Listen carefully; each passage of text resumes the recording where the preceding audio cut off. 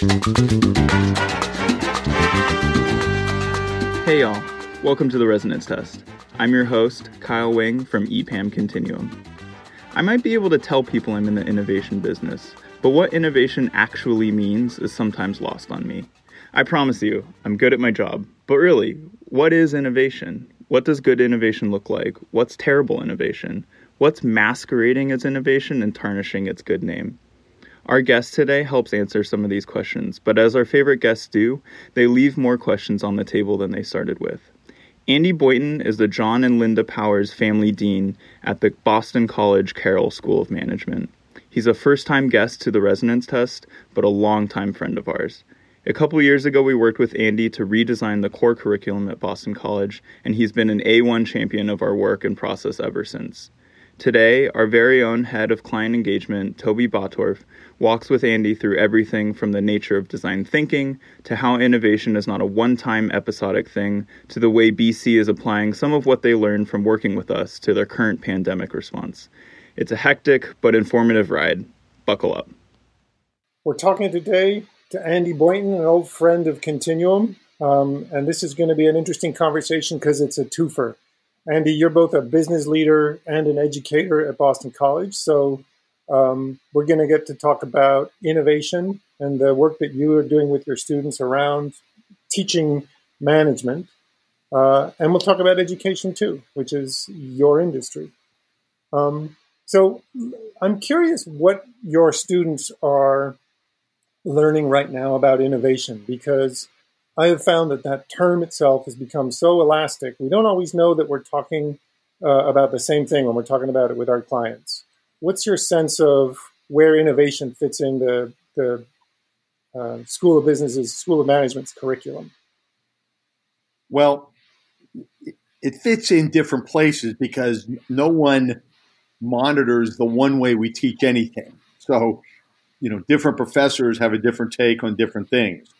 So I'll give you a sense of what I think is going on in the curriculum throughout the faculty. I think one element of innovation that is important in the classroom and in terms of what students are doing when they are going through their activities and projects and so forth is something close and near and dear to your heart, which is an area that, in fact, Continuum helped invent, is design thinking.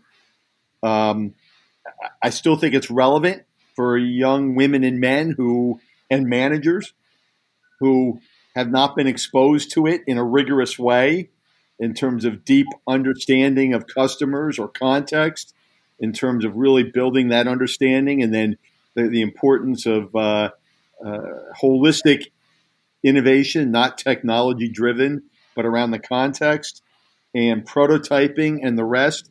It's still an important part of what they need to learn, and it's an important part of the curriculum.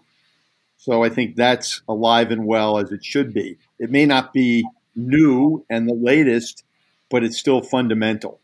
And I think it's still fundamental to what you at Continuum do so very well.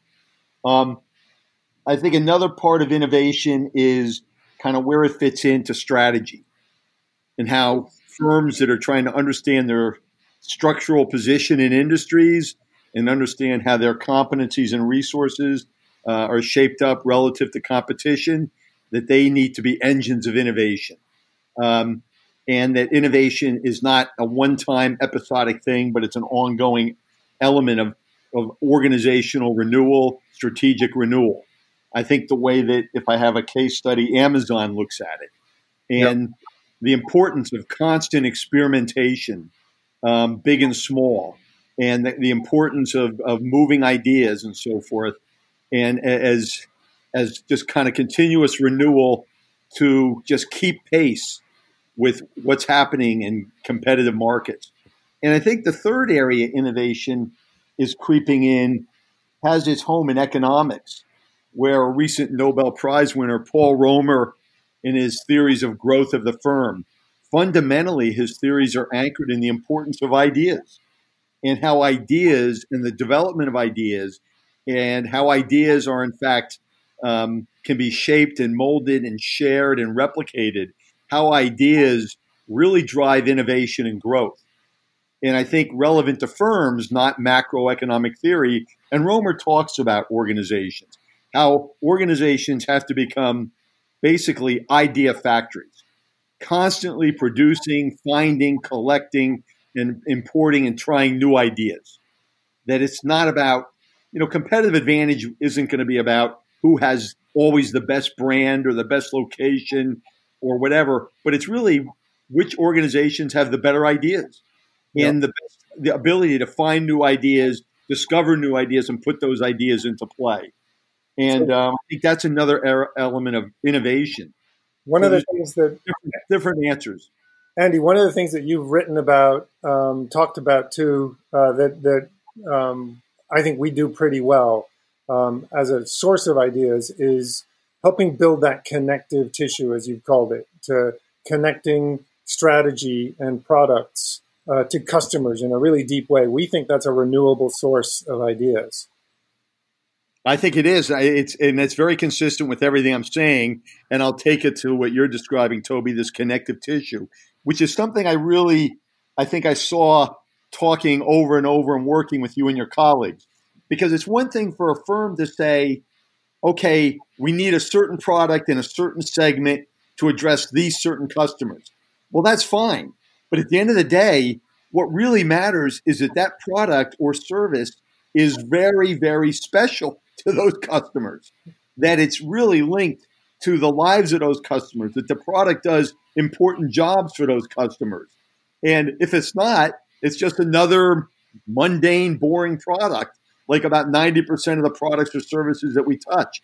And it's that connective tissue and I think Continuum does it as well as anybody, where that's that deep understanding. The only way to create that special product, that product that really is going to get a powerful response from a customer or a service from a customer, is building that connective tissue. Now, some firms might be lucky now and then and find the right product, but the point is you've got to be able to repeat it and have a high batting average. And to do that, you need to have that connective tissue so that your products and your services as a given firm are in fact truly differentiated versus everybody else's. Without that connective tissue, it's just you're hoping it happens, and that's not a great strategy.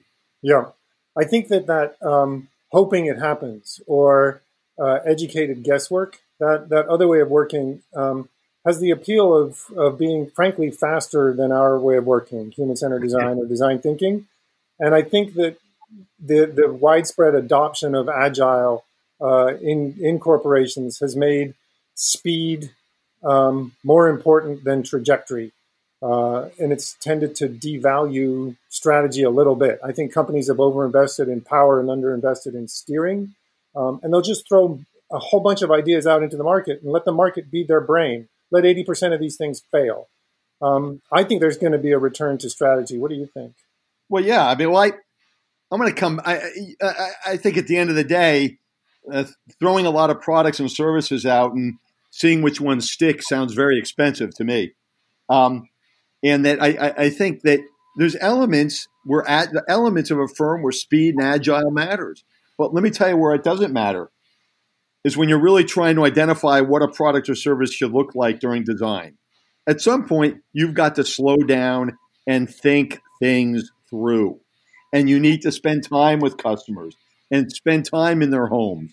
If it's business is business, spend time in a place of work. And you've got to immerse yourself in that context to understand what the product or service should really do to make it, to differentiate it. And at times you got to slow down and think strategically and understand the lives of a business or the lives of people. And then once you've figured it out, okay, rapidly prototype. Let's do it fast. Let's test it fast. Yeah. Let's fail fast. Let's fail fast and let's learn fast. But that front end, you got to slow down. I think if it's all speed, to me, speed equals dumb.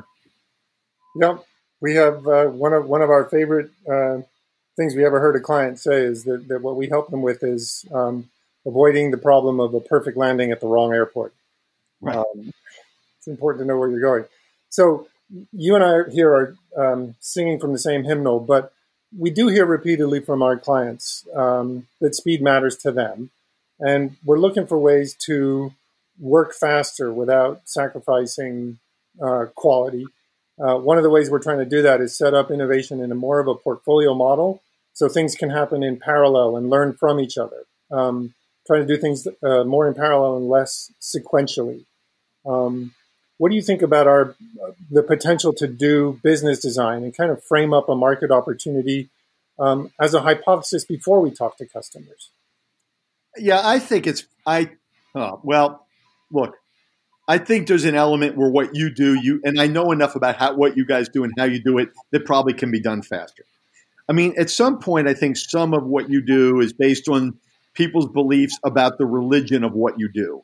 That, you're laughing, right? Yeah. You got to follow these steps. It has to take this much time, that there are no shortcuts, or we're in fact, there's always the true believer risk of a true believer, right? I always distrust true believers. So I think what you do can be done faster. I applaud you for looking at ways. I know you and your senior colleagues are going to do it faster. But let me tell you, I think if someone comes to you and a client and says, you got to do it faster, I would point out one thing. I'd say, yep, we can do it faster, but we need to take this much time. And an investment in this much time at the front end, and if you walk them through the whole value chain of what it's going to take to deliver that product to market, in fact, spending some time up front makes it faster in the long run. And by the way, it's going to bring success faster. I mean, do they want to get a lousy product to market fast, or do they want to get a great product to market a little bit slower and then be able to run that and use it and derivations of it for a long time? So I'd be hesitant to try to do what you do too quickly. Yeah, I agree with you. I think one of the things that we struggle with sometimes is some of the, I don't know if it's theatrics of innovation or fetishizing speed or something, but I think that I've seen situations where a company would rather get something out fast and wrong and pivot because they get early indicators sooner. Doesn't matter that they're wrong, and they get credit for pivoting. So, those are some of the weird, perverse incentives to stumbling around at high speeds. Well, I agree that there should be credit for if you get it wrong, you pivot. But the fact is, as good as you are, you might get it a little bit wrong. But I'd rather be close to getting it right and be a little bit wrong than wildly wrong. And pivoting when you're a little bit wrong is a lot. You're going to be able to pivot more effectively, more successfully, and hit the nail on the head. So I just think that some things you can't put into a machine. Right. Then you can't put thinking into a machine. You can't create a rapid process for really high quality R&D, for really high quality deep connective tissue thinking like you do. Sometimes thought takes a little bit of time, but I realize your business and industry is being commoditized. People are saying they can do exactly what Continuum does and do it a lot faster. You and I know it's wrong, but it's tempting to managers and clients who are pressed for speed and budget. But that's the pressure on you. At some point, you think you can demonstrate your value, and it might take longer, but you will create that connective tissue that pays off in the long run. So I think what we're doing right now is we're placing our bets on our innovation hit rate, that the results get out.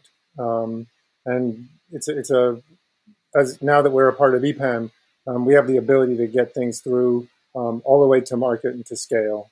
Well, I would focus on two things: the hit rate, which I agree, but the other is the positive contribution. So you're not just hitting singles. Yeah. That you're getting a higher hit rate and your slugging percentage is high.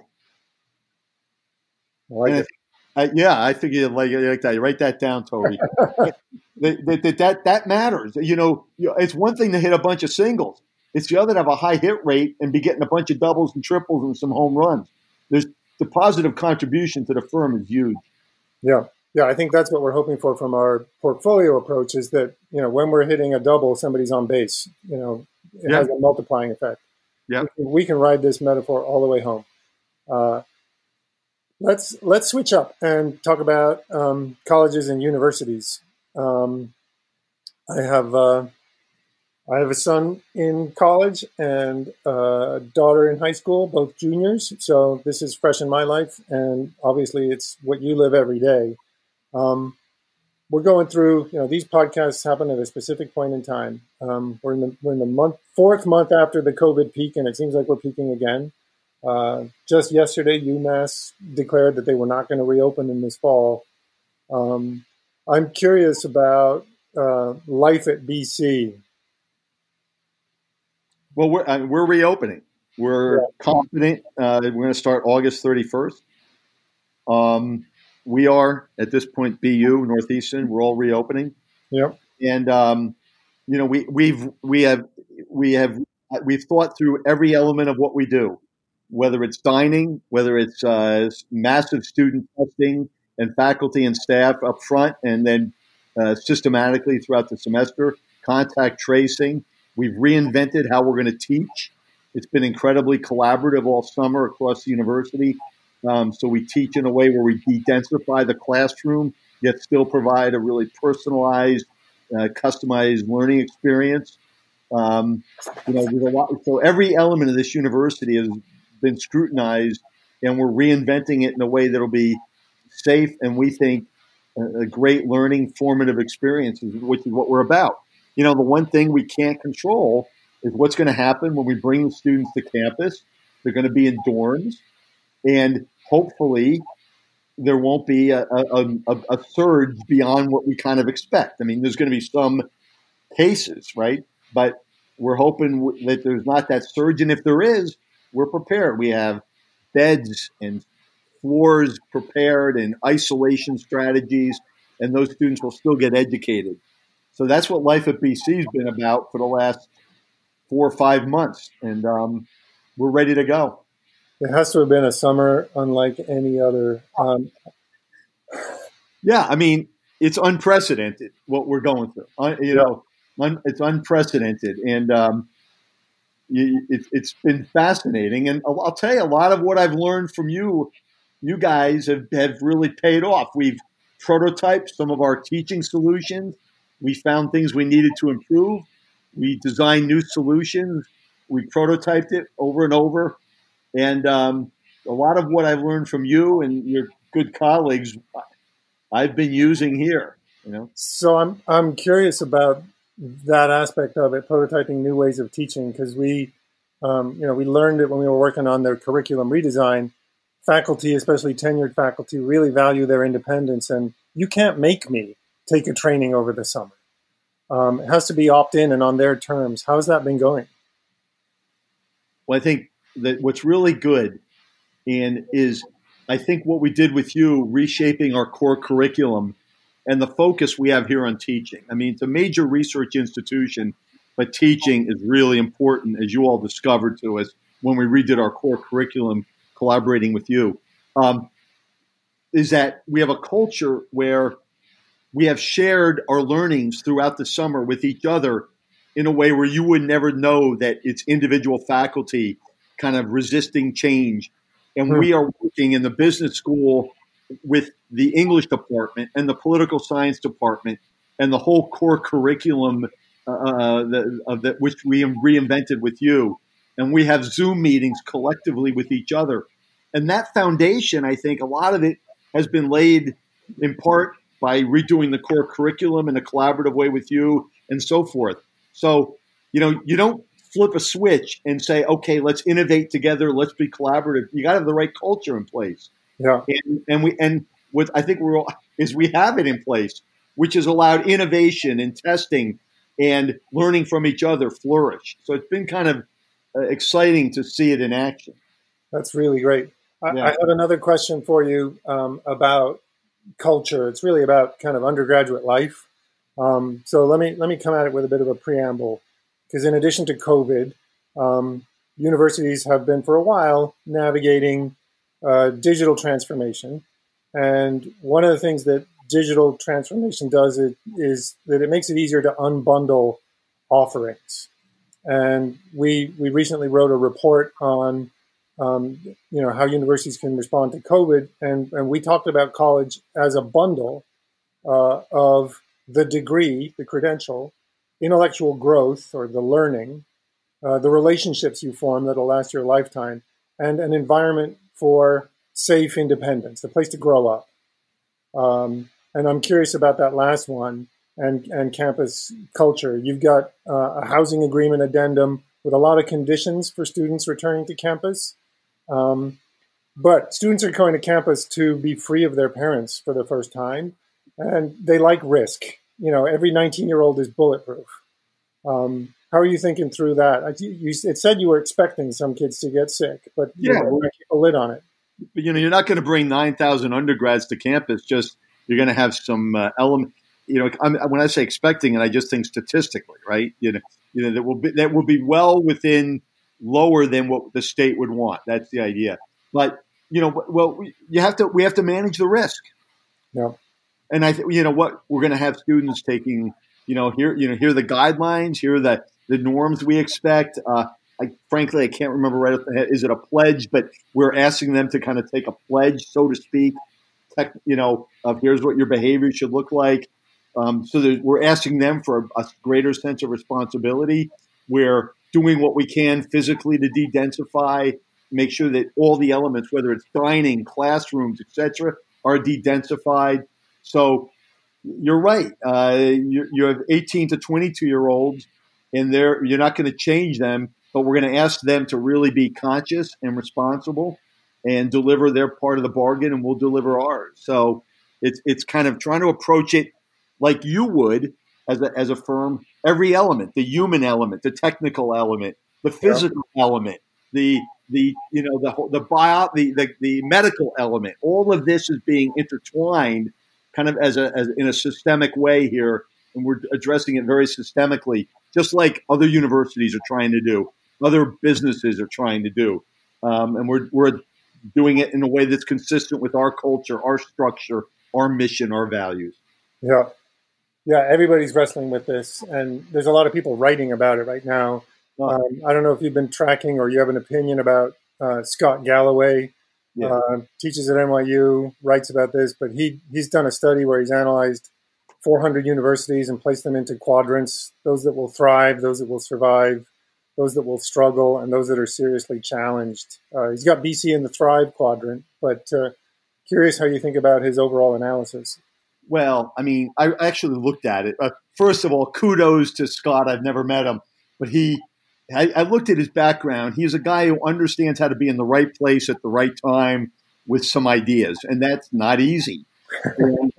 and so kudos to him. The analysis this is not what I would call, rigorous research if it was applied to norms of social science or physical science or anything like that. But he's getting at something with his analysis. I mean, so if you have a few international students, that helps because you don't have that problem, right? Or if you have a large endowment and highly rated, that helps. So if you look at the key variables, I understand what he's getting at. And at the end of it, put his analysis aside, because I think directionally, broadly, he's getting at some things that are important.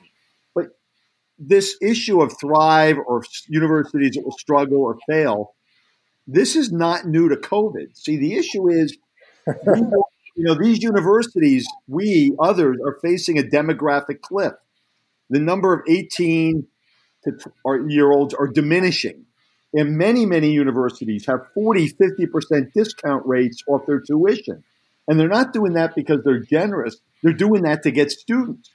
And there's these universities, there's a lot of them that are going to struggle because you just have fewer and fewer students. There is, in effect, I think, overcapacity. And so what I think COVID will do, it might hasten some of this. Like we had too many banks. The financial crisis kind of hastened that. So I think some universities, not to their fault, but the fact is they lived in a world of munificence of a lot of students, baby boomers, more students, more increasing wealth. Now that demographic has shifted dramatically, and it will shift over the next few years. So you add COVID to that, it's going to be a problem. Yeah. Well, in addition to the U.S.-based demographic shift, there's also the decline, political in some ways, but a great decline in full freight paying foreign students. So, and some universities, Boston College, because of, frankly, great leadership for many years at the top and a great culture and great location and great all sorts of things. I think we're in the winter. We're going to survive. We always try to get better, but we have a large endowment. We have a huge number of undergraduates that want to go here. We have a great experience when they get here. We have athletics. Not that we're unique, but we happen to be fortunate enough and have had the leadership to put us in this position. But many organizations that are universities that are strong or colleges may not survive this. Yeah. Yeah. Yeah, we're seeing that, some have overbuilt and spent a lot of money on student amenities, water parks and things like that. Some have just been limping on for a really long time, and they're going to get what I'm seeing more is that they're getting absorbed into healthier institutions rather than shutting down completely. Right, exactly. Right. That, typical strategic responses, acquisitions, partnerships, alliances, anything to survive. Well, Andy, I'm hoping that you do more than survive this fall. I hope it's a great semester for you. Certainly, there will be things outside of the classroom that we are all learning. Life as a teacher, for sure, and during these times. So, really grateful for this time and this conversation, and I hope you have a great fall. Toby, you too. I enjoyed it, and I hope to be able to at least Zoom with you this fall a couple times. EPAM Continuum integrates business, experience, and technology consulting focused on accelerating breakthrough ideas into meaningful impact. At EPAM Continuum, we are very deliberate about the term innovation. For us, it means turning ideas into stuff that's real, because from our perspective, ideas aren't really innovative until they exist. Andy Boynton, it's been a pleasure as always. A challenging year is forthcoming. It was great to have some of your time. Toby Bottorf is the best sparring partner for Andy there is. Our producer, Ken Gordon, cranks a generator during a storm. Kip Pilalas is our sound engineer, still fixing everything in post. And I'm your host, Kyle Wing, from the floor of my closet, still figuring out what the hell post means. Until next time, thank you.